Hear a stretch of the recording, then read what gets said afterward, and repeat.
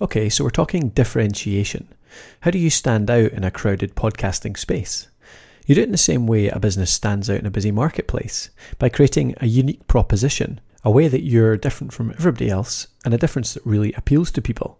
So let's have a look at the options.